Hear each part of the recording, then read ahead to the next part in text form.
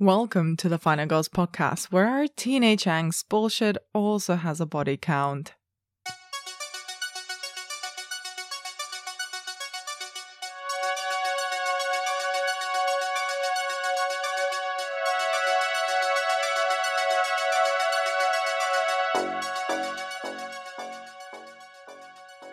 I'm Anna Bogutska, co-founder of the Final Girls Collective and your podcast host. If you're new to this show, welcome. In real life, the Final Girls put on events and screenings that explore the intersections of horror film and feminism. Our next one, which we've just announced, has just gone on sale, is going to be a preview of the Palme d'Or winning absolute mindfuck of a cinematic masterpiece, Julia Ducournau's Titane. I'll leave the link in the show notes. Do grab a ticket really soon. That's going to be very special. But back to the show. Here on this podcast, we take a horror trope every season and explore it to death by diving deep into the horror movies and the horror adjacent movies that represented the best. In the fourth series of the podcast, we are now looking at teen horror, how it's evolved, and why teenagers and their issues make some of the most compelling protagonists of the genre. Before we dive into our episode this week, a quick reminder, you can follow us on Twitter and Instagram at TheFinalGirlsUK for updates, ticket announcements, and many horror dance TikToks. We also have a Patreon where you can support our work, get occasional bonus episodes. If you don't want to join in, that's fine, but we really would appreciate if you could leave us a rating and a review over an Apple Podcast. Today's episode is probably the weirdest double bill I've ever put together in the show. On the one hand, there's a horror comedy about a bunch of ghoulish preteens taking on the bootleg Universal monsters in order to save the planet from something. I'm talking about Monster Squad. And then there's the darkest of teen black comedies, where murder and suicide are an everyday occurrence and everybody talks like they're in an alien planet where everybody wears shoulder pads and color coordinates their manias to their outfits. Obviously, that's Heathers. It is the strangest of combinations, but it kind of works. And to be honest, makes for a great double bill for a lazy weekend in. And joining me to discuss this wacky combination of is the chief film critic of The Independent and my fellow American Horror Story fanatic, Clarice Lockery. And with all of that said, please enjoy our take on Monster Squad and Heathers.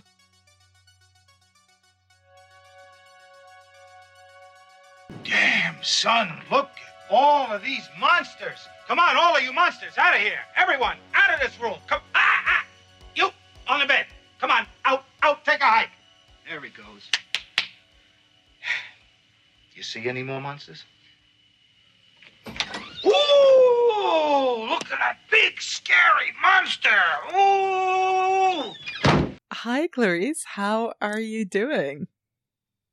I'm good, thank you. I'm one of the movies we're talking about today is one of my favorite movies. I know, it's the reason why I asked you to come on to talk about it, because I know you absolutely love this one. A lot of my personality is wrapped into this movie. Is it? That's kind of scary. I mean, yeah, well, not in that way, but in other ways, yes. Okay, so we'll break that down later on in this episode. But we were chatting beforehand, and I have like a slight confession to make. So when I very confidently kind of paired these two films together and asked you to come on this episode to talk about these ones in particular, and then as we were about to record, I genuinely, for the life of me, I was like, why did I pair Monster Squad and Heathers together? I cannot remember. And, having... Yeah. It's a curious choice. But before we kind of dig into both of them individually, having rewatched them and revisited them, kind of, do they fit together for you? I think they do. Like, I know you were a bit like, oh my god, what's the link? But for me, they're two such curious films in terms of, like, they are things we would never see again. They were so of their era and also outside of their era, because both of them didn't particularly do very well when they were first released. I think financially and to some degree with critics as well, because both were considered like too adult or like too advanced for the audience they were made for. I mean, it's different audiences we're talking about. Obviously, Heathers was a teen movie. Monster Squad is more tween than teen, like I guess being on the cusp of teenagehood. Yeah. It's not really, I think, not for kids. Certainly not. It's kind of like in that Goonies vibe, right? There, you've got tweens and kind of like slightly older kids as well who go on an adventure and bond together and all that stuff. So you kind of try to hit both target audiences. Like, it's cute for the older teens and it's relatable for the tweens. Yeah, but this is the thing with Monster Squad, is what's so interesting about it is that it's definitely doing more than the Goonies. I mean, yeah, it's fascinating because watching it, I'm like, yeah, I don't know if this is appropriate. Usually I'm the last person to say that because I'm like, you know, we are way too patronizing towards teenagers and kids, thinking that they can't handle things, and 90% of the time they can, when there are these like weird scares. But watching Monster Squad, I was a bit like, they just gave all the kids guns. I don't know about this. I felt like a concerned parent watching Monster Squad. But I think that's what's so fascinating about it, is the fact that in 1987 this kind of film was possible to make. I don't think you would ever see that now, and it's kind of a freak accident that this happened.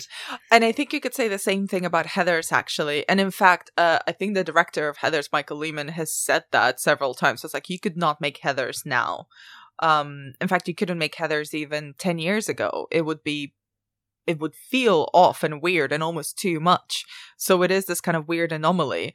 And you know what, like, you know, Past Anna had a point, and I think that might have been the point that I was trying to make, is that they're kind of horror adjacent teen films, but they're too much to be straight teen films in so many ways, and they're too little to be straight up teen horror, which is why I like both of them.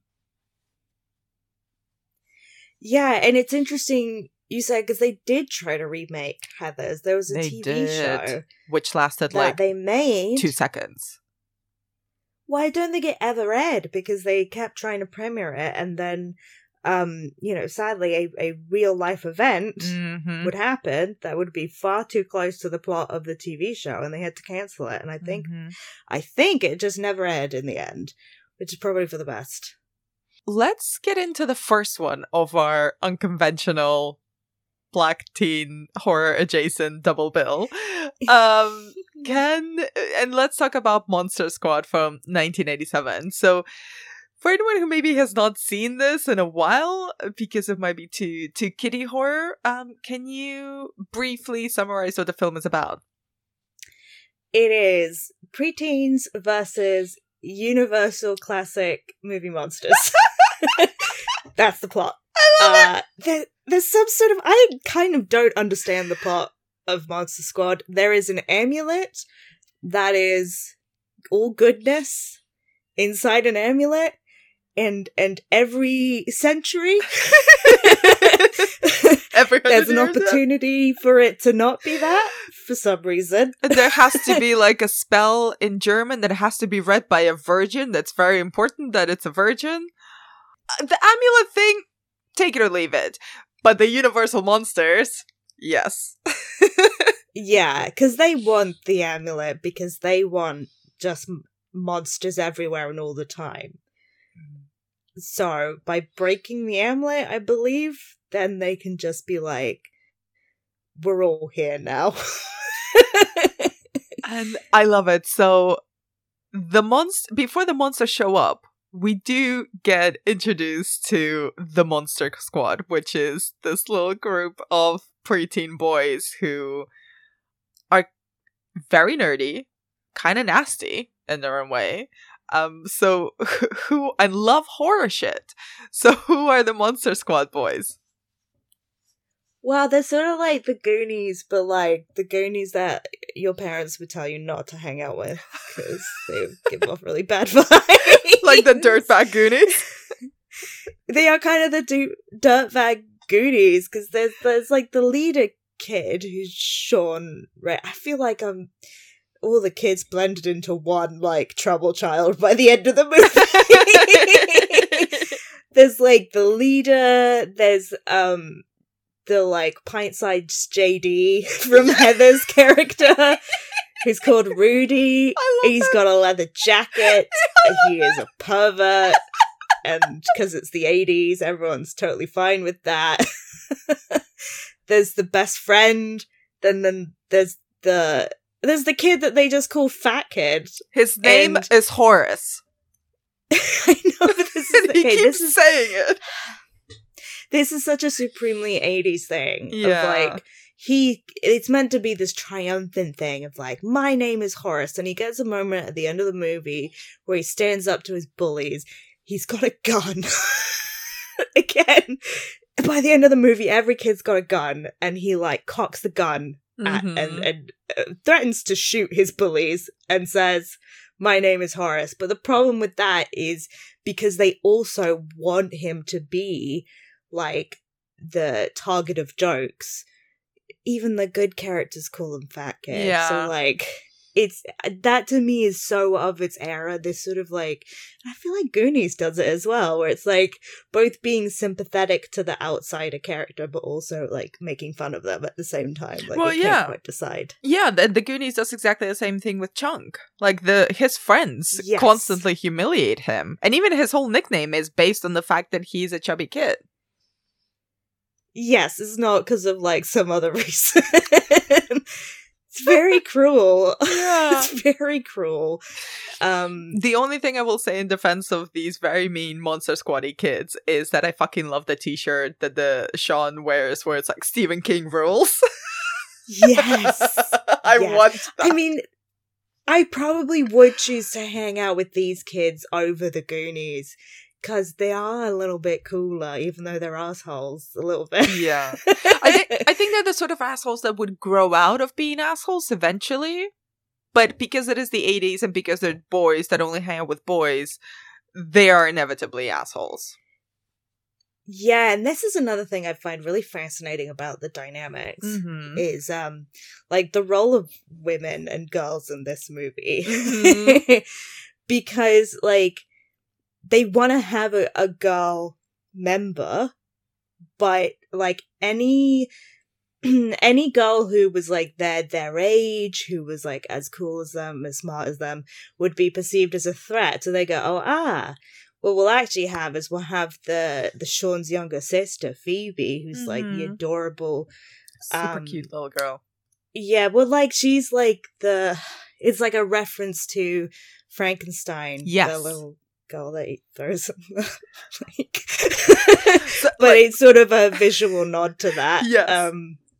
This doesn't happen though in the movie. No, yeah, I was about to say there is no killing of little girls in this movie. Yeah, she just gets to be best friends with Frankenstein's monster, which is very sweet.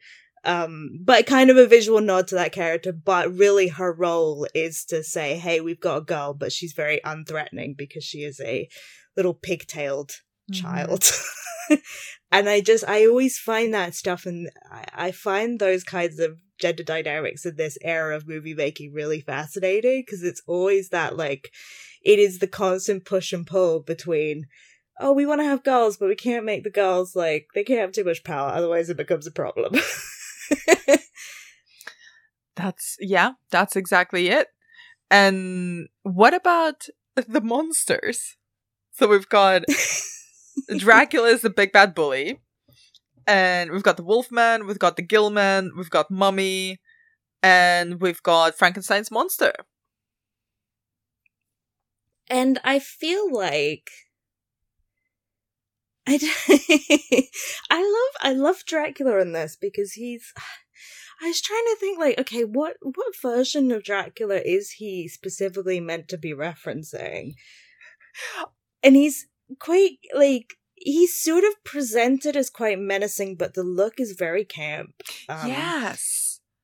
He's, you know what? I think he's like, I think visually he takes a lot from Bela Lugosi's Dracula, but he's kind of giving me a Count Chocula vibe. The vibe I got was like the Munsters, like the 60s. Ooh. Like that kind of even the look, because I was thinking it feels like it should be Bela Lugosi, but I don't know if he really like, because Bela Lugosi was very sexy as Dracula, and this Dracula is like, he's just gonna give you some candy and that's it. I feel like he was trying to channel Bela Lugosi, but at the same time he was very aware that he was in a kids movie, so there was no one to be sexy yet. So he was like, I'm gonna be Bella, but with the sexiness completely erased, because obviously inappropriate. You know, when it's that thing of like, someone who's like containing themselves. It's like, don't be too sexy, don't be too scary. This is not the time or the place. Which it sounds like I'm being very negative, but I like the campiness of the monsters in this. I think it works because like the tone of this movie is this like fascinating tension between the kid and the adult, and that's really the place in their lives that all these kids are at. They're like on the threshold of adulthood, and they want to act like adults, but they aren't really adults. And so it's by the end of the movie, you have this situation where like the actual monsters are quite kiddie and quite goofy and not very threatening.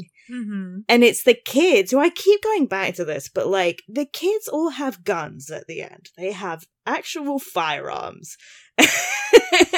And they kill the monsters, which to me is quite surprising in this kind of film, to have like them actually go, I'm gonna shoot the Wolfman in the chest, and I'm gonna kill him, and he's gonna thank me for it. And the Wolfman also, let's just say, is the only one who's like a real man, who like we meet as a man and turns into the Wolfman. Yes. And he's like quite desperate, being like, please put me in jail, I'm gonna turn into a monster. And he fucking thanks the kid for killing him. I was like, Jesus Christ, I know he really is the mini JD in this film. Yeah, and like the sort of the implication of it all is quite dark, because like the monsters, they just wanted this stupid amulet. and they're all kind of in goofy, very Halloween costumey disguises. I mean, I think the practical effect work on the Wolfman is great, fantastic, but you look at him and, you know, he's not very threatening. He's quite like, oh, again, I feel like the Wolfman's going to give me candy and pat me on the head and send me on my way. So to have that, and then in that final scene, it's like, it really does feel like this metaphor for the kids, you know, embracing adulthood by like turning to adult things, which I guess is like violence and control and death and kind of like nasty stuff. So I mean, I guess it's not surprising to me that it was written by Shane Black. I'll just say that. Yes. We can see all the Shane Blackisms all over the place here. But the one thing I wanted to add about kind of the design of the monsters as well. So because this wasn't a Universal film, like these are obviously all the classic Universal monsters, but they're just a little bit off from being exact designs. But at the same time, I think they were kind of designed in a way where they would be perhaps scarier to children. So I think a lot of that is tapping into that kind of that weird tension of like, we're preteens, but we're not really either teens or fully fledged adults yet. So like these monsters are supposed to be scary, not really for an adult audience, but for like a kid audience, I think. And they were like, I read that they were terrifying to, especially the little girl. Like the Dracula guy had to take off his fangs, because it would scare her too much if he had the fangs in, and they were kind of acting opposite each other. So she was way too terrified of him. I was like, you know what, that kind of makes sense. Like, it seems a little bit goofy and campy to us, but if I had seen this movie as a kid, I would be freaked out by them. Yeah, I think I was on a different level when I was a kid, because like I used to have nightmares about vampires, but they looked like proper Nosferatu. Like, I guess I probably saw Nosferatu when I was 2 years, because that like this is the thing. The actual Universal monsters are still and still very frightening. And I think it is interesting that like they're sort of deemed as things that you could show kids these days. And I think I was shown a couple of the Universal monster things. And just to see the comparison of like that design to what is like, this is meant to be the kiddie version of it. And it's, yeah, I guess I was just way too hardcore as a kid. And the other thing that I kind of love, sorry, I just lost that line. I was too hardcore as a kid. It's too hardcore. You were on Count Dracula, I was already on Nosferatu. I'd already progressed. When did you watch it for the first time? Well, this is the thing, I don't have a memory of watching it, but I remember having nightmares about vampires, and the vampires looked like Nosferatu. They did not look like any other version of Dracula. Interesting. So I must have seen it or like been exposed to it in some way. So I remember, my first traumatic and very clear memory of watching any horror film and also having nightmares about it is Freddy in Nightmare on Elm Street, which we covered in last week's episode. But the one thing that I wanted to kind of bring up as well about Monster Squad, and which I love in all movies, is the treehouse and how much the kids love horror. Like, that's why they bond, right? Aside from being little dipshits, they also just love movie monsters. They love horror stories. There's a great scene with our main guy, Sean, and his dad basically begging him to go see the movie because 24 hours later it would have been completely spoiled for him. So the Monster Squad invented spoiler culture, is what I'm saying. But how do you feel horror culture fits into this film? Well, that one is fascinating because the movie franchise he's talking about is called Groundhog Day. And I was very confused for a second before I remembered this was 1987. Groundhog Day came out in like 1993. I was like, there's been 12 Groundhog Days? I thought it was a joke about how, like, Groundhog Day is, like, the same thing. They just kept making them, and it's just Bill Murray, like, trapped in the same day, and it's the same movie over and over again.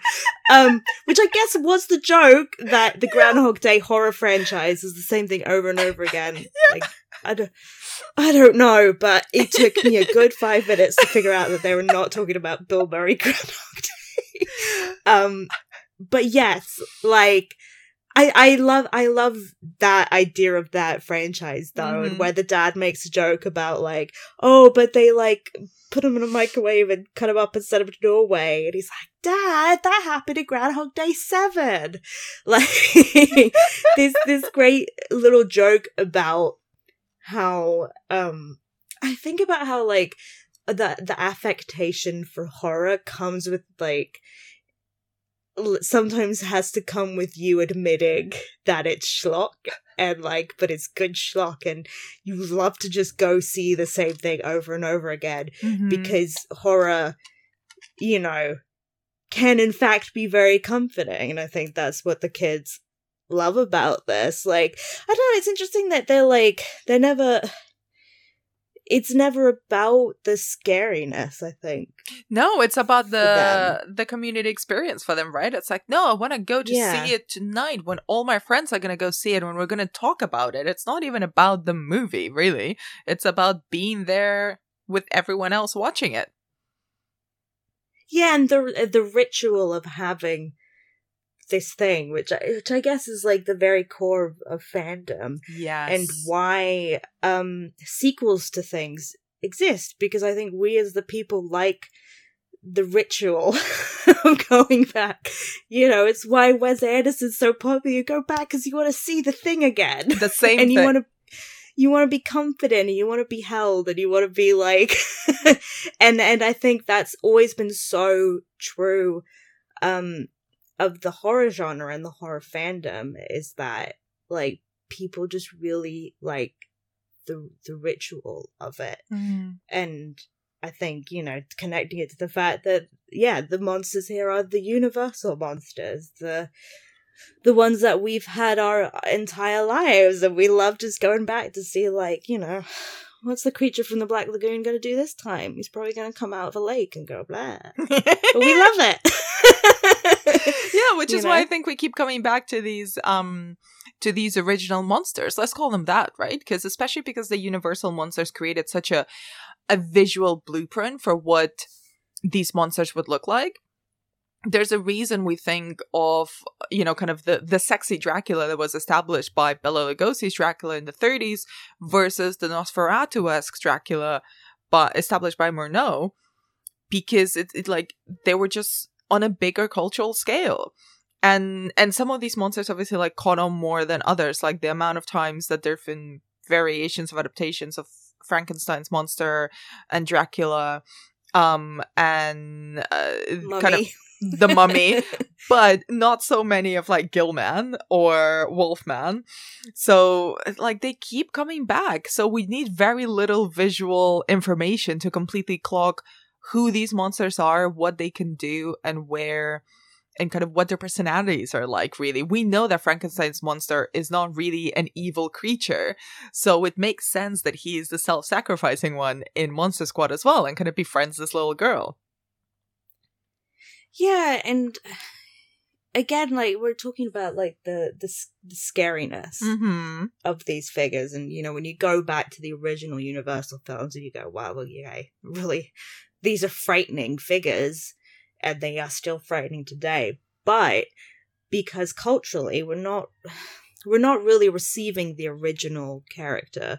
We're receiving it filtered through like Halloween costumes, Halloween decorations, like things like this Monster Squad, things like the Munsters. You know, it's no coincidence to me that Guillermo del Toro, you know, won an Oscar for making a fuckable Gilman, you know. It's really, I think these characters hold such a culturally, like, it's comfort. I think they are so comforting to people because they are a thing that has always been here. and like, it reminds them of their childhood and the first time they were exposed to these characters. You know, it reminds them of Halloween and, like, very nice memories of dressing up and going trick-or-treating and, you know, watching the original classic Universal things with their family on, you know, a stormy night under the covers with the popcorn. Like, it's... Oh, that's so cute. But I feel like when we're talking about the Universal monsters, like, we're having to hold these two images together at the same time of both, like, they're still really frightening, but also they're kind of not frightening anymore because we too much associate them with, like, nice things and nice memories and good cultural things. So I think that's maybe why Monster Squad works so well, because it can kind of combine those two things of, they can be a believable threat to these kids, but also, like, you know, they're not scary. They're not going to hurt them real bad. And the kids can pretty easily defeat them. Yeah. You know, I think it is kind of interesting with years of monster movies of, like, how impossible it should be to kill Dracula, Gilman, Mummy. And in this movie, they're just like, one bullet to the heart, we're done. And on that note, actually, to to kind of wrap our conversation around the Monster Squad, we kind of mentioned before that there is like the kids are fucking violent in this. What do you think of not so much the horror monsters, but like the kids and the scarier scenes, or like the ones that are kind of perhaps surprisingly violent with hindsight? Yeah, I'm very shocked by the violence. And again, like I said this earlier, like I hate to be the finger wagging, but I think because of where we are today, culturally, societally, like just where we are at this point in history, it's quite a shocking image to see a kid just with a gun, using the gun in a movie, and it's not, and they are meant to be the hero. I think today, that image, there's a lot of dissonance, a lot of like uncomfortable shit associated with that. But I think this will lead us on to Heathers. I think that's the thing. It's you have to watch it in the context of it being 1987. And the image at the time just played as like, yeah, maybe a little bit of a joke, but also I think for the audience it was made for. You know, the kids were still watching. You know, like kids watch violent action movies all the time and they fantasize themselves as the guy with the gun. They want to be Bruce Willis. And so I think for the audience it was made for, it's not shocking to them, or it's not like dissonant to them, because it's just playing into their own fantasies. And I guess if we have an issue with it, we should be questioning why as kids, I think we all, you know, had fantasies of, you know, wielding a gun and shooting the bad guy. I guess it brings up a lot of stuff. And I think you're right. I think this is a perfect segue into talking about Heathers. But before we do, I assume that the listeners of this podcast may not have revisited. I might be wrong, but I'm going to make the assumption that the listeners of the podcast have not revisited the Monster Squad in a while. Would you recommend people revisit this little film? Yes, because some of the lines in this are absolutely golden. When they're driving to defeat Dracula, I can't even remember. It's one of the kids says, if we pull this off, I'm gonna shit. And I thought he was gonna continue the sentence, but he doesn't. I actually rewound, because I was like, sure he's gonna say shit something. Nope. If we pull this off, I'm gonna shit, and I'm taking that line and I'm gonna use it in my real life, because that made me laugh so. Like, this is the thing, because it's Fred Dekker and Shane Black wrote the script together, but you can almost some real gems. You could almost tell which lines were written by Shane Black, right? Yes. Yeah, like Jesus Christ. I feel like probably that one, right? Yeah, and also the one, I think this is one of the most famous one, where it's like, I think it's the mini JD who goes, "The Wolfman's got nards." Well, yeah, because they have a whole argument over whether they're like, I can't kick the Wolfman in the balls, he doesn't have them. And then he kicks him, he's like, oh yeah, he does. Cool. Sick. Like, that's really fine. Yeah. I had a lot of fun with this one. It's such a perfect kind of Sunday afternoon watch. Like, if you're a little bit hungover and you're just kind of like, my brain not working properly, this is a perfect watch. Yeah, or for Halloween, because this is quite maybe hypocritical, ironic of me. I don't know. Like, on Halloween, I don't like to watch scary movies. I like to watch ghoulish movies. Yes, I love that. And this hits the spot. This is a perfect Halloween movie for me. So on that note, let's move on to Heathers, aka one of Clarice's favorite films. Yeah, it wasn't Monster Squad. Like, that's clear.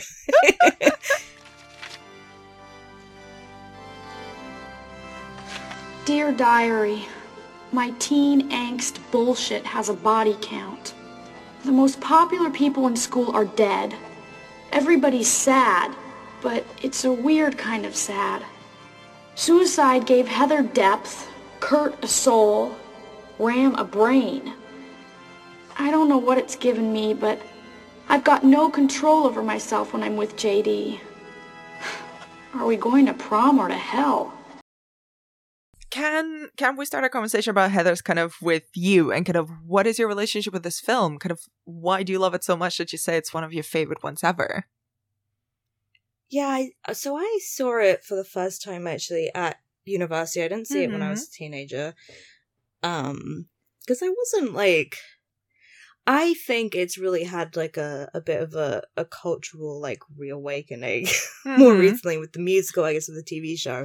A lot of people are talking about it now, but growing up, I don't remember people really talking about Heathers that much. I knew it as like one of those Winona Ryder movies, but I finally like sat down to watch it, and I think it's mostly how the character of Veronica is both written and performed, and the idea that, you know, this is such an incredibly dark movie, and every time I rewatch it I'm reminded of, like, you know, again, I think as culturally it's been filtered down a little bit, and if you go watch the musical it's very interesting because the stuff they cut out is basically all the really dark stuff.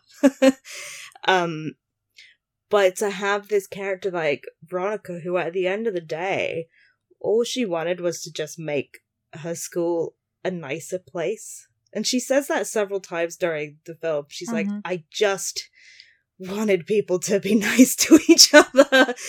And having that very pure thought and ambition, you know, hitting up against the wall of real life. And real people society. Starting to sound like JD. That's concerning.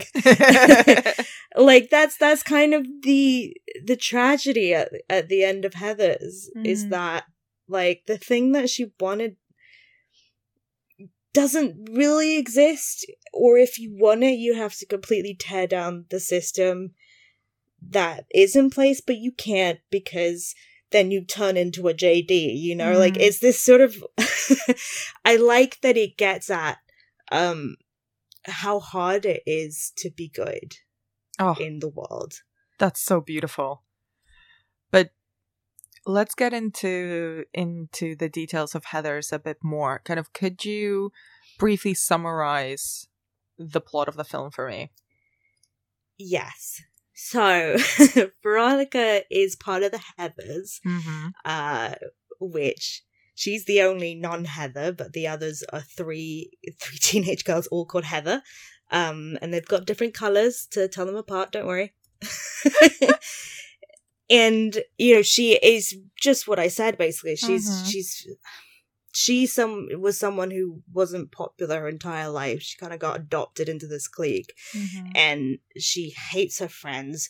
She hates popularity. She hates the stuff that they're doing to other people, the bullying, the kind of the way that they embarrass other girls and make them feel small. The way that, like, the way as well that there's so much about sexual abuse in this film as well, of, like, it's really interesting because it's like all of the Heathers are victims, but, like, what's sort of so scary and repulsive about it is that they ignore it and they don't talk about it, and they kind of, like, make it a part of their lives, and it kind of makes you feel a bit sick. So everything about it is making her feel sick. And so she runs into this guy called JD, played by the one and only Christian Slater, the best casting ever.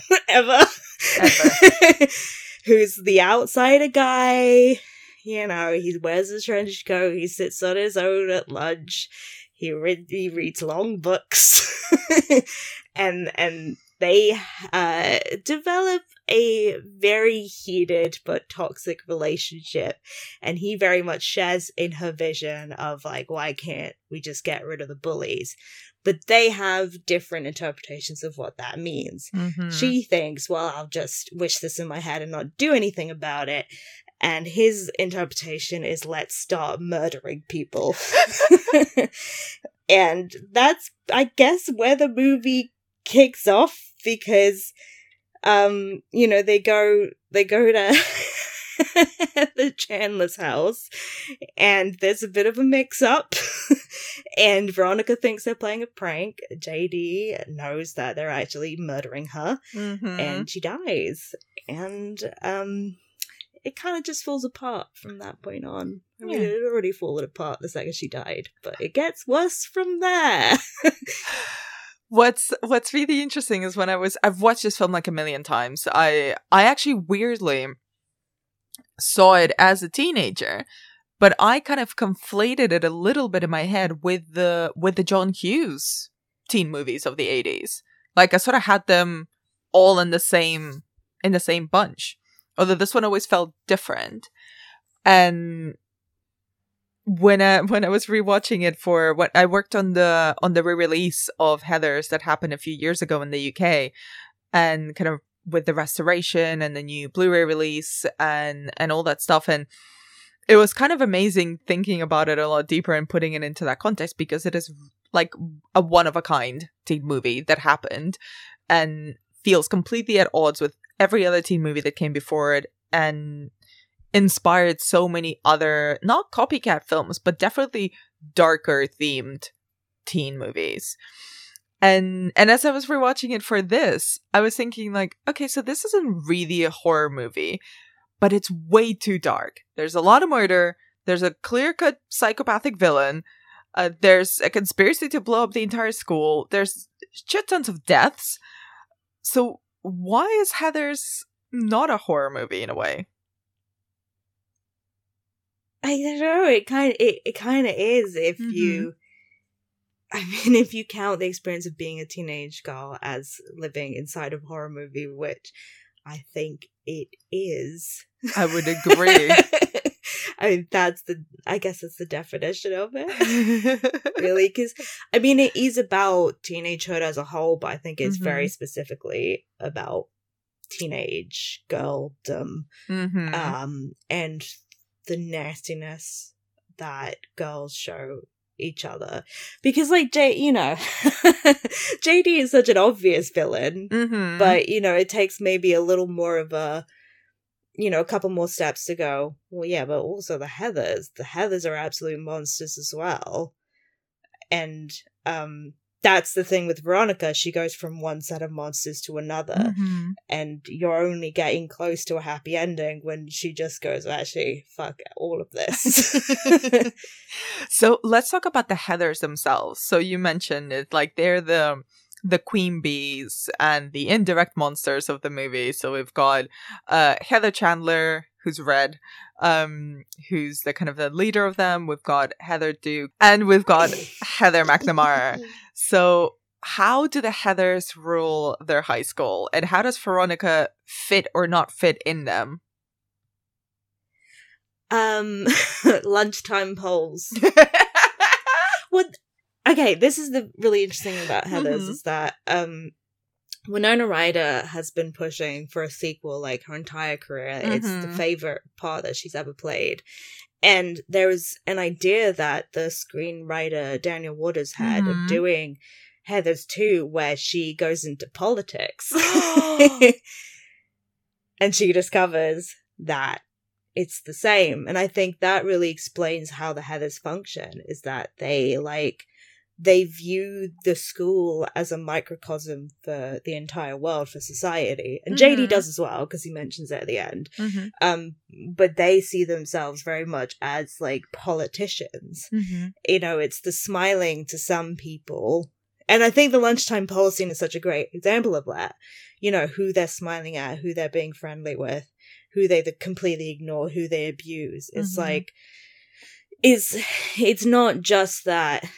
It's not just that they're mean all the time. It's like a very sophisticated image of the mean girl, where they're constantly manipulating themselves to get what they want. It is pure, like, sociopathy.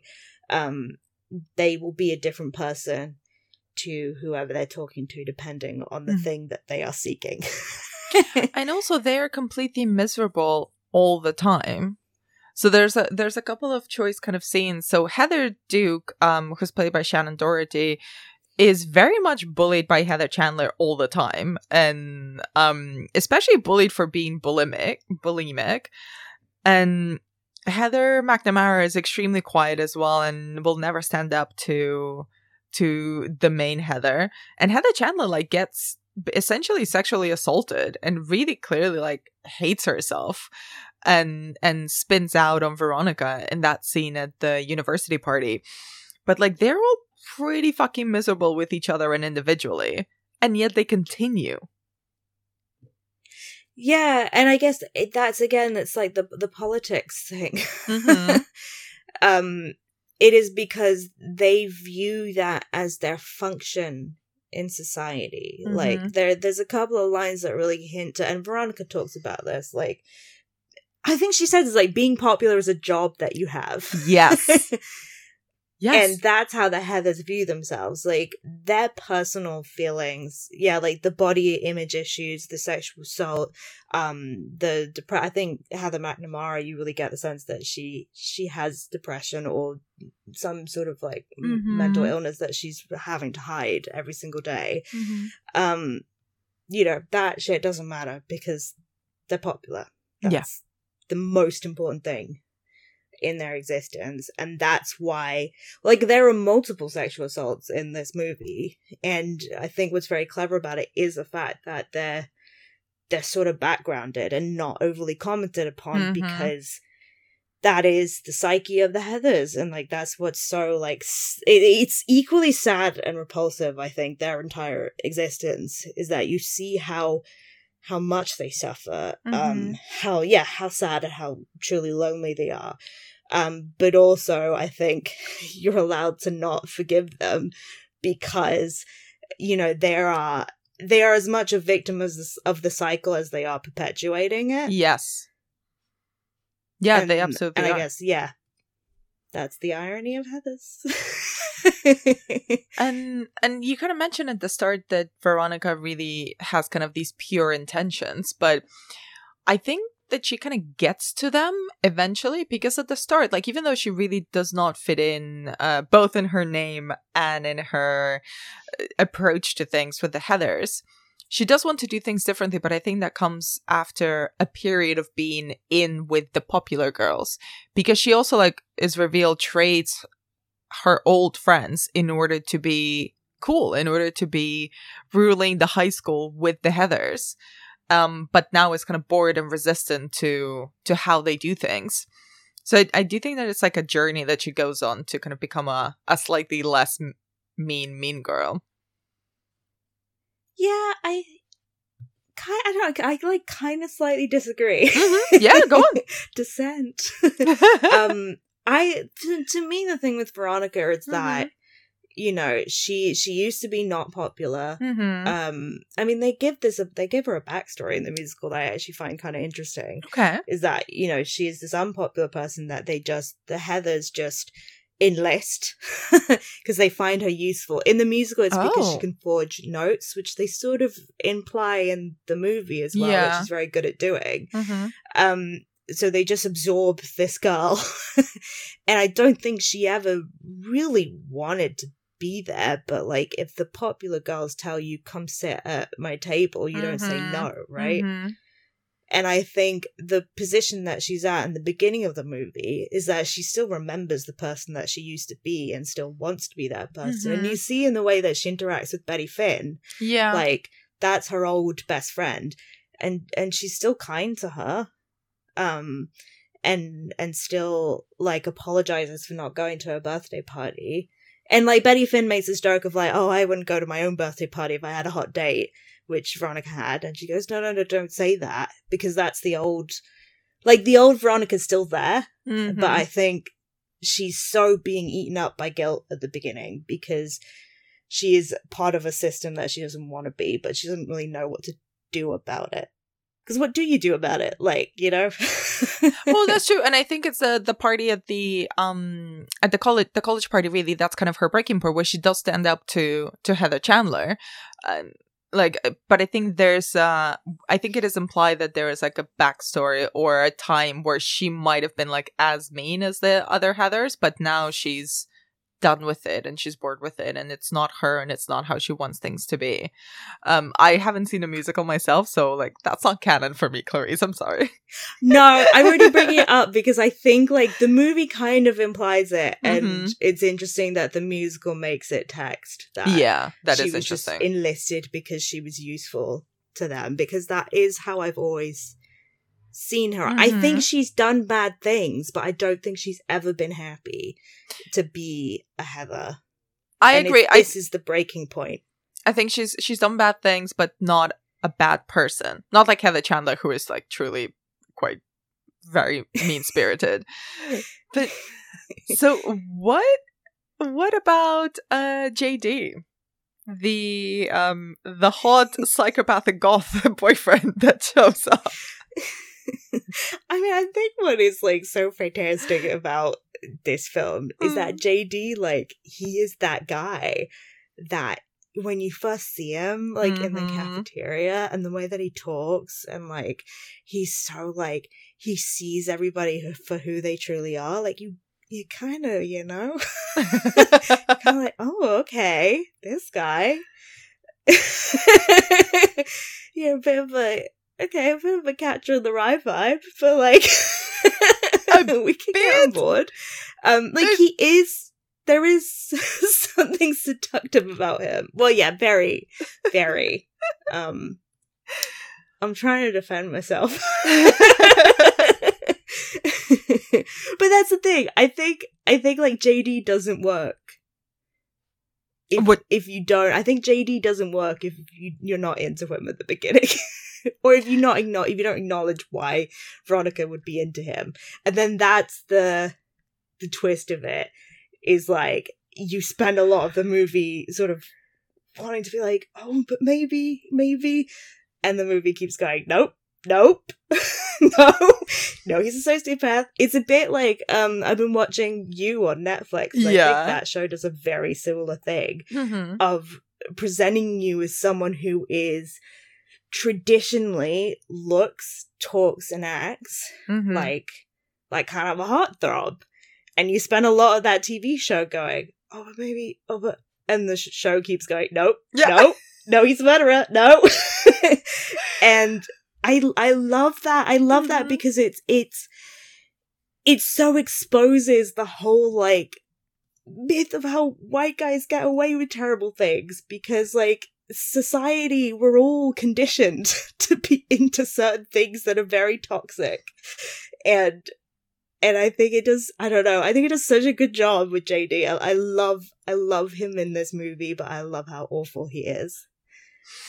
I love it too, and he's also one of those guys. No, because I think, you know what, you hit the nail on the head, and I wanted to let you finish, because he's like a walking red flag, but he's a walking red flag that you kind of don't see, because same as with Joe Goldberg on You, he's doing all the things that we've seen everywhere make us kind of fall in love with him, really. Even from the way that he's presented, he's like, even his name, you know, when he's kind of like a 80s gothy James Dean, right? That's kind of the take. The like aggressively antagonistic, very classically handsome loner that's smart and like reads books in the school cafeteria and kind of doesn't take any shit from the jocks, right? But he also pulls a gun out, like the first scene we meet him. Like, there is clearly something wrong with this guy, but we're so ready to excuse him because, oh, edgy, right? It's so edgy. Look at the black trench coat. To the bullies, yeah, you know, like they deserved it. And like in the same, and then you feel like such an idiot by the end. You're like, what the fuck? But it kind of changes. And like when you see this, if you're like a weird girl in high school or a weird teen girl, and you watch this as a weird teen girl, and you're like, oh my god, JD, yes. And then when you watch it as an adult, you're like, oh, it's fucking sociopath right there walking in. And I kind of love that, because even as an adult, every time I rewatch this film, I'm like, but maybe. And then it's like, no, do not do that. Everything he's doing is bad. There is no salvation for this person. And I think that's the thing that Veronica kind of realizes as well throughout the film. Like, he feels so much like a burst of fresh air in that high school, in that stifling kind of teen dynamic. And then he manages to convince her that they haven't actually murdered Heather, which they absolutely have. Like Veronica unwillingly and unknowingly. So it's fucking weird and complicated. It just taps into how, like you said, just how easily we're ready to forgive a good-looking edgelord. And also, like, what I love about this movie is it's what he brings out in her. Because as you said, he convinces her that they didn't kill Heather Chandler. But then the murder after, where he gets the gun with these bullets, and he, like, gives this bullshit story about how they're actually German bullets from World War II. Oh my god, yes. And it's, like, it's so clearly bullshit. Yeah. And you know that Veronica knows that it's bullshit. Yeah. But she's telling herself a story to make herself look innocent. And I think her realization is less that JD is a bad person, but more that JD is bringing out the bad person in her. Oh, yes. And you know, the darkest scene for me, that is such a small moment that every time I watch it, I go, Jesus, is after they've killed Ram and Kurt. Yeah. And it's the morning after, and they're in the car, and she takes the lighter and she starts to burn her hand, just as like a self-harming. Yes. She's so eaten up by guilt, and then he fucking takes her hand and lights his cigarette on the hand. I know. And it's so scary, and it's such a small moment, and it's like not really something that people talk about when they talk about Heathers, but every time I watch that scene, I'm like, there's a chill going through my body, because I'm like, what the? That is one of the darkest things I've ever seen in a movie. Like, Jesus, okay. Honestly, like, this is what I meant at the beginning, right? When we started this conversation, it's like, this film has a lot of things that are truly horrific, but it's not really talked about as a horror film. But it's scenes like this where you're like, oh, holy motherfuck. Like, this is a lot more disturbing than, you know, just someone getting murdered through a kitty flap or something like that. I'm thinking about Scream. Yeah. Yeah, I'll get murdered by Freddy Krueger over this. Like, it's straightforward. He just comes in your dreams and he murders you. Like, JD, you gotta go through a whole thing before he kills you, and you die feeling very weird about yourself. So yeah, you die kind of like both being a little bit aroused and very conflicted and very guilty, having a whole conversation with you about your problematic horniness. Like, it's very complicated. JD is a fucking mess of a character, and I love him for that. Yeah, please just murder me at a summer camp instead. I don't want to deal with this too much. So, and kind of on that note, what about the actual murder? So there's one thing actually that Christian Slater said at the time of release that I loved so this film did not do, like you mentioned in our intro, this film did not do very well when it was released. It was very badly released. It did like nothing at the box office. It didn't make back its budget. It was like it became a cult hit and eventually kind of was really resurrected and stuff, but people just didn't know what the fuck to do with this film. It was just odd. And a lot of people kind of protested about it glorifying suicide and being irresponsible because it's targeted towards a teen audience, right? And there's something I saw of an interview with Christian Slater at the time of the film's release where he was like, what are they talking about? There's no actual suicides in the film. It's all murders. Yes. Well, there's one like an attempted suicide. There's an attempted one. And actually, like, in the not to plug myself, but I wrote one of the essays for our re-release of Heathers, and one of my points was like, actually, I think one of the main points of the film is that while they're so busy talking and doing these like weird self-aggrandizing and self-serving sessions about suicide prevention, actually there's real teenagers in distress. Heather McNamara is one. Martha is the other one, is the girl who attempts to like walk into traffic. So like there's real teenagers suffering and they're being ignored while everyone is faffing around talking about how to prevent teenagers from being sad and self-harming. And that those moments are really, really human and kind of right there. But really kind of ignored by the rest of the characters.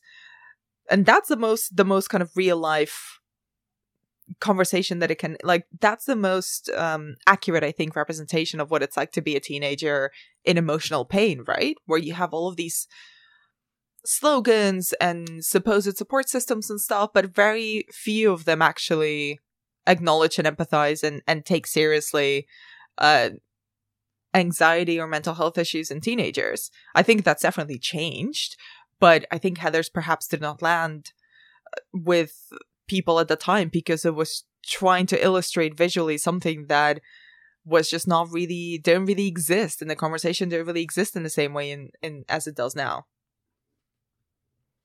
You're so right, and like the accusation that Heathers in any way like glamorizes or glorifies suicide is ridiculous to me, because it's one of the most anti-suicide films that I have ever seen.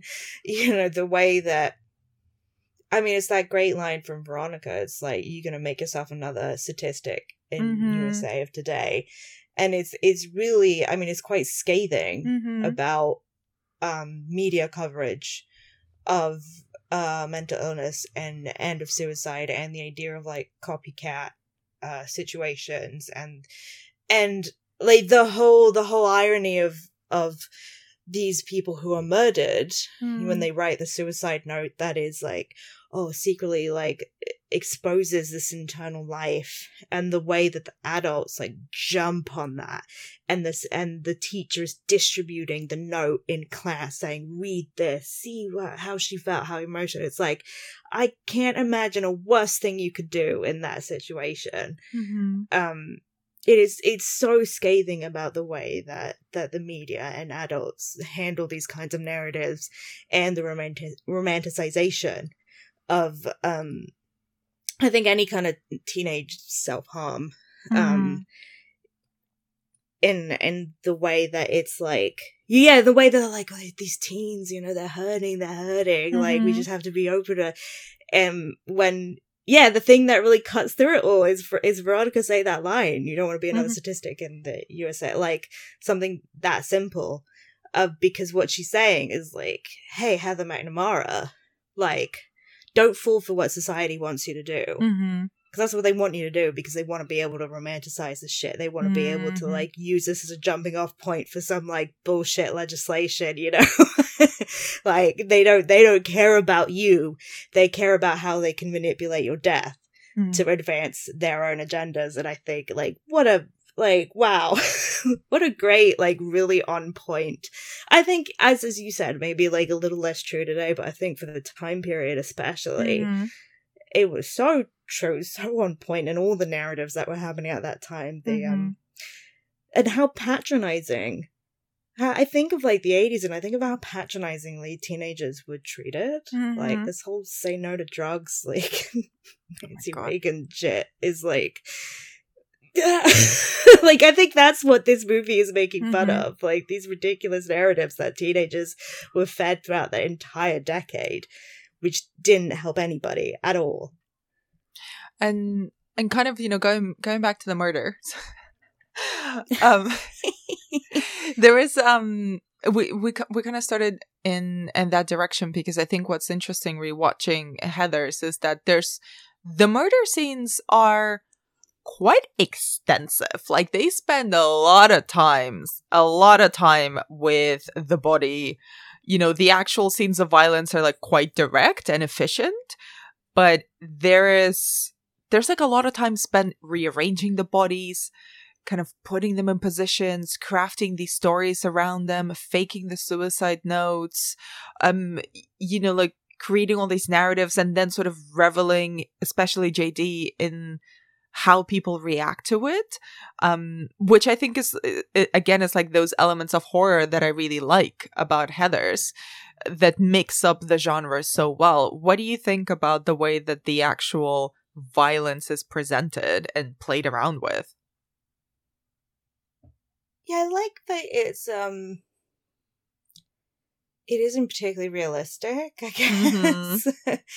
You know, I mean, Heather Chandler, you know, the drinking of the Drano scene is so sort of dramatic, where she's got like the blue teeth and then she smashes through the table, you know, instant death. It's sort of, there's something like a little bit pantomime to how all these deaths play out, because it locks into that idea that this film is just all about like the romanticization and ritualization of teen death by society.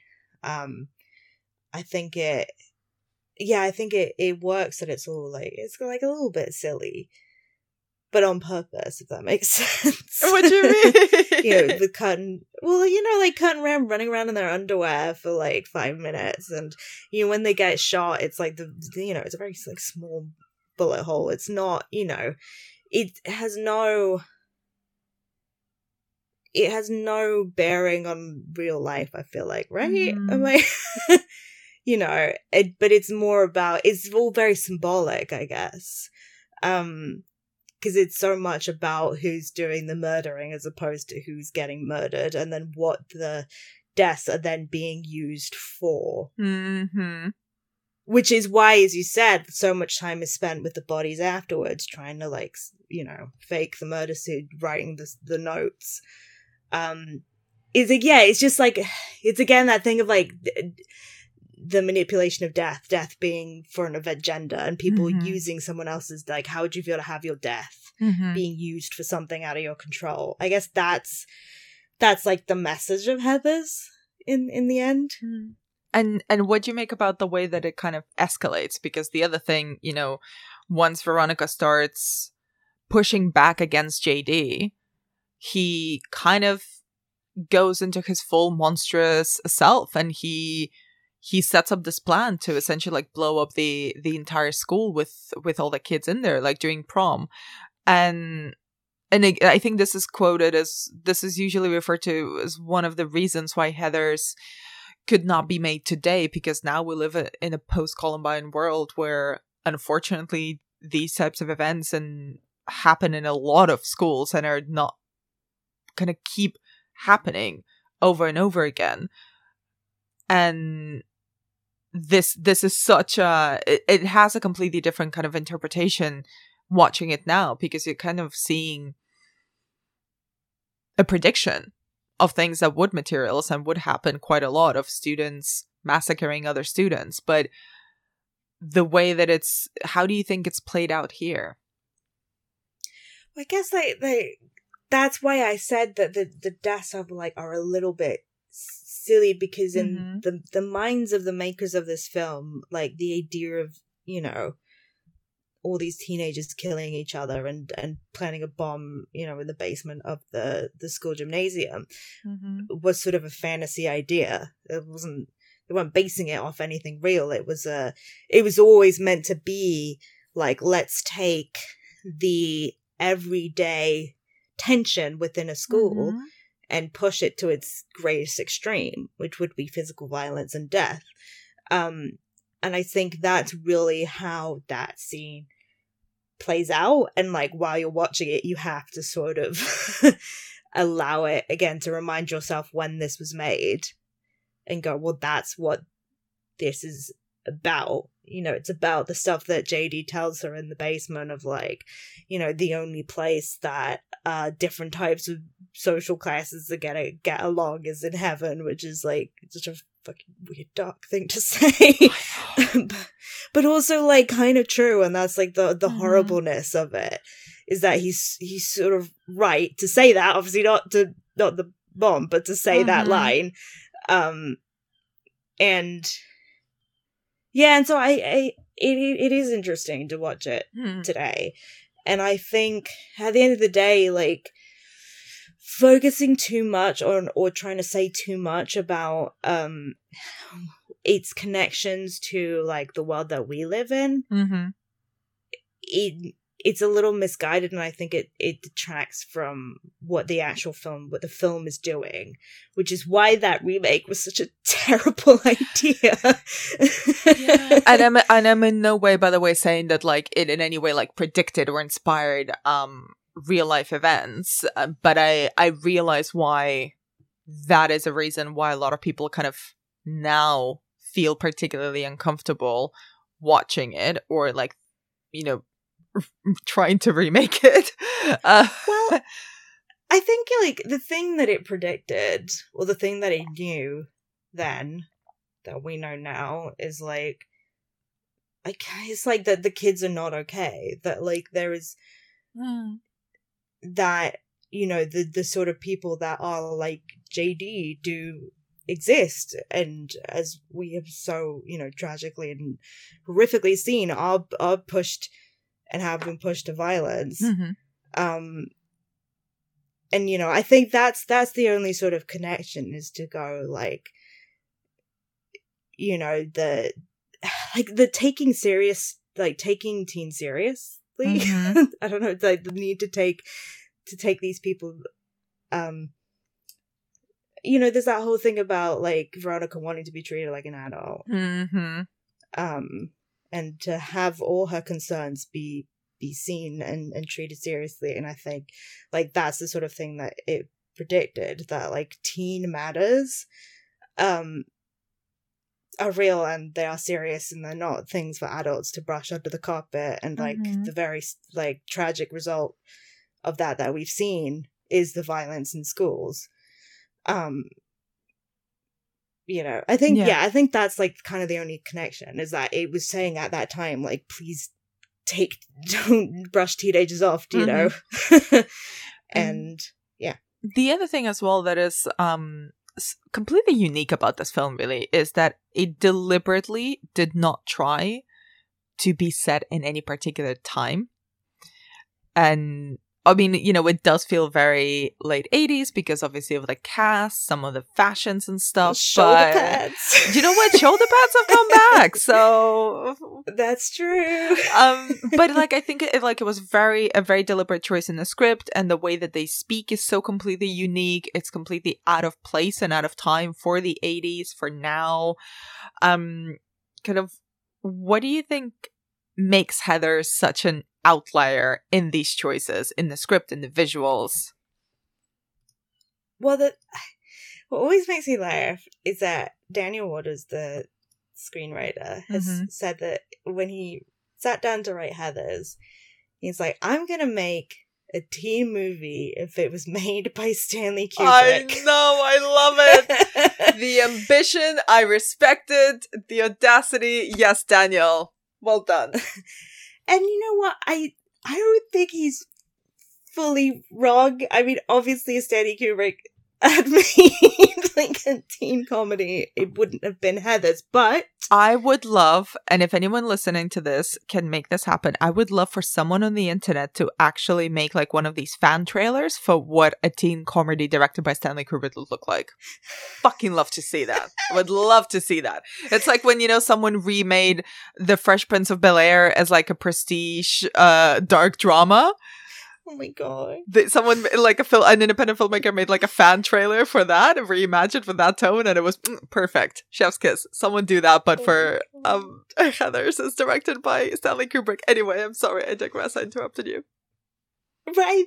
Like, where he's not wrong, I'll say, is I think the timelessness of it plays into this idea that it's like symbolism. Like everything's constantly symbolic, and you know, the color palettes of the Heathers, the croquet game, like so much of how the film is constructed, the things that they say, you know, fuck me gently with a chainsaw, do I look like Mother Teresa? Like there's so much in that line, you could spend days taking it apart. I think that's the thing, it's timeless because it's all kind of like mythical teenagehood where every action is laden with meaning, but if you take that all apart, you know, the emotions that it's pinned down to are extremely and terrifyingly real. You mentioned one of the famous lines, fuck me gently with a chainsaw, but what do you think about the dialogue specifically? I love it. I love to quote it. How very fantastic. Yeah, and I guess it was really, it was again going back to that thing of let's just take teenagers seriously and to give them the intellect to have developed their own language. Because you're right that it's not really like 80s slang, because it's not something that culture has given to them. It's something that they've invented themselves, and it gives them like an independence that a lot of other teen movies wouldn't have. I guess, you know, after that you have like Diablo Cody, who was doing kind of the modern version of the Heathers lingo. Totally, especially in Juno and Jennifer's Body. Yes, yeah, Jennifer's Body, like, it's pretty much, there's a lot of Heathers in that movie. Absolutely. What, do you have a favorite quote from Heathers? Oh, I love so many. Oh my god. I love Fuck Me Gently with a Chainsaw. I love Halle Berry. I love You Look Like Hell. I just got back. Our Love Is God. Let's Go Get a Slushie. Chaos Created the Dinosaurs. I just feel like Greetings and Salutations is a great starting point. My teen angst bullshit has a body count. Fucking love that. What else do I love? I love when Veronica stands up to Heather Duke, and she's like, "Why do you have to be such a mega bitch?" And she just responds, "Because I can." And it's like, oh. There's just, I don't know, there's so many good moments. And I think that's the thing, is everyone can take like, there are the famous lines, like, "Fuck Me Gently with a Chainsaw," but I feel like everyone has their own little moments that they get really attached to. So before we wrap up, Clarice, is there anything about Heathers that we haven't talked about that you wanted to bring up?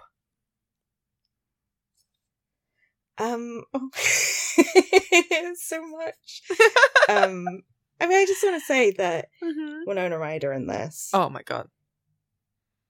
Because she is one of the realest teenagers I've ever seen on screen. What do you mean by that?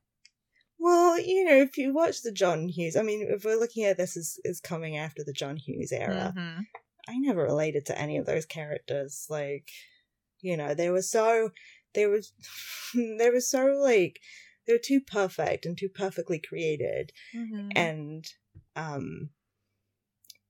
you know, even though Breakfast Club is about not being put into boxes, like, a lot of the character work in the John Hughes movies is putting people into little boxes. Fair. And what I love about Winona Ryder, like, in this movie is that she just, like, she isn't anything.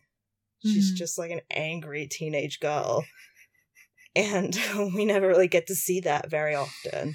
Someone who's just, like, fed up and sees her existence for what it is, and kind of just wants to be an adult already, but also sort of doesn't. You know, that's the kind of stuff that I relate to, and I related to. You know, I think that was interesting, is like not watching it as a teenager, but watching it right after I'd kind of left teenagehood.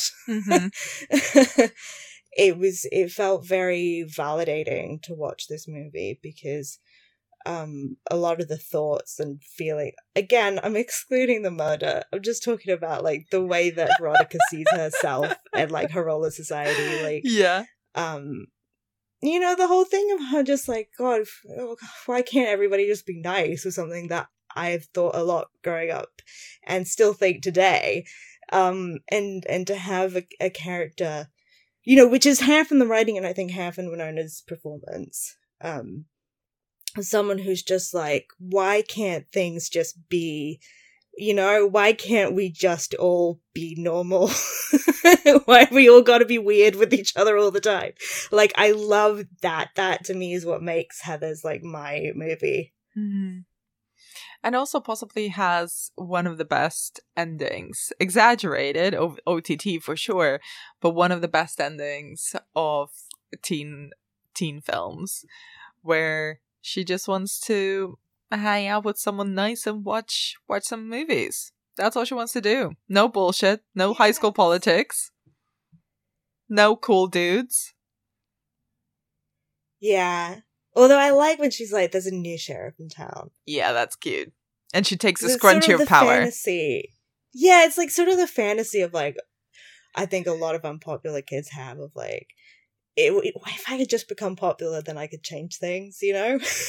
Well, yeah, but very often, like, the narrative of that is proven to be that they're kind of worse than their bullies, right? It's sort of like in the much maligned season 6 of Buffy, where the three like Okay, uncool dudes kind of gain powers.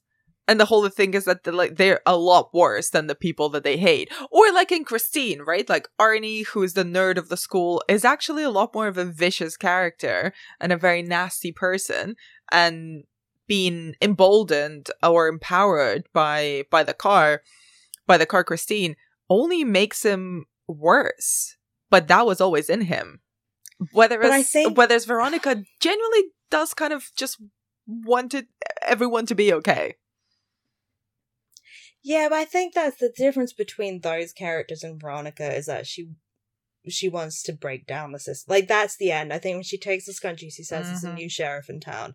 It's not that she's just going to become the popular girl and she's going to be nice, which I think is more the fantasy of those characters. That she's going to become the popular girl and she's going to stop the idea of popularity, you know? She's going to be Lindsay Lohan at the end of Mean Girls, like, breaking the crown and throwing it into the crowd. Like, you know, lots of people say that Mean Girls is, you know, a kind of a Heather's descendant, and I think in that image, like, it is sort of a fantasy, but I think it's a fantasy that a lot of people have of like, God, if I could just get enough power to like break the system, because it's so hard, you feel so helpless when you don't have the power. And I think Heathers really deals with that fantasy, like both the impossibility of it and also like maybe hope, maybe hope. I mean, it's no coincidence that the director of Mean Girls is the brother of Daniel Waters, the screenwriter of Heathers. Yeah, which apparently they asked the director of Heathers, Michael Lerman. Yeah. And he was like, I already made that movie. Yeah. It's called Heathers. That's a great anecdote. Yeah. So I think we wrapped up everything that we needed to talk about Heathers. I mean, we could go into so much more. It's such a dense movie. And there's so many different entry points into it. But now wrapping up both of these, having spoken about both Monster Squad and Heathers at length, how do you see these two fitting in with each other? I think... Yeah, let me think about this for a second. I think what makes both of them great is that they're films that really tried not to talk down to their audience. And that's what made them feel out of place for their time, because, you know, throughout all history, we just think, I keep coming back to the same things. It's like, we just never want to take kids and teenagers seriously because we think now that we're adults, like, we know everything, we can do everything. And, you know, to inflate an adult's ego, you put down kids and teenagers as just, you know, not knowing anything. And I like that both of these movies go, actually, you know what? They know just as much, probably more, and can do just as much, probably more, good and bad. Yeah, still undecided about the kids having guns in the squad. But maybe that's me as an adult thinking I know better. But yeah, I think that to me is the connecting thread. I think that's a very nice way to wrap both of these movies up. So, Clarice, thank you so much for your time and for your insight into these. Where can people find more of your work online? All of my work is always posted to my Twitter at Clarice Liu, and also You can listen to a podcast. Fade to Black, that I do every week with two very good buddies of mine. And also we do a podcast. We do a podcast.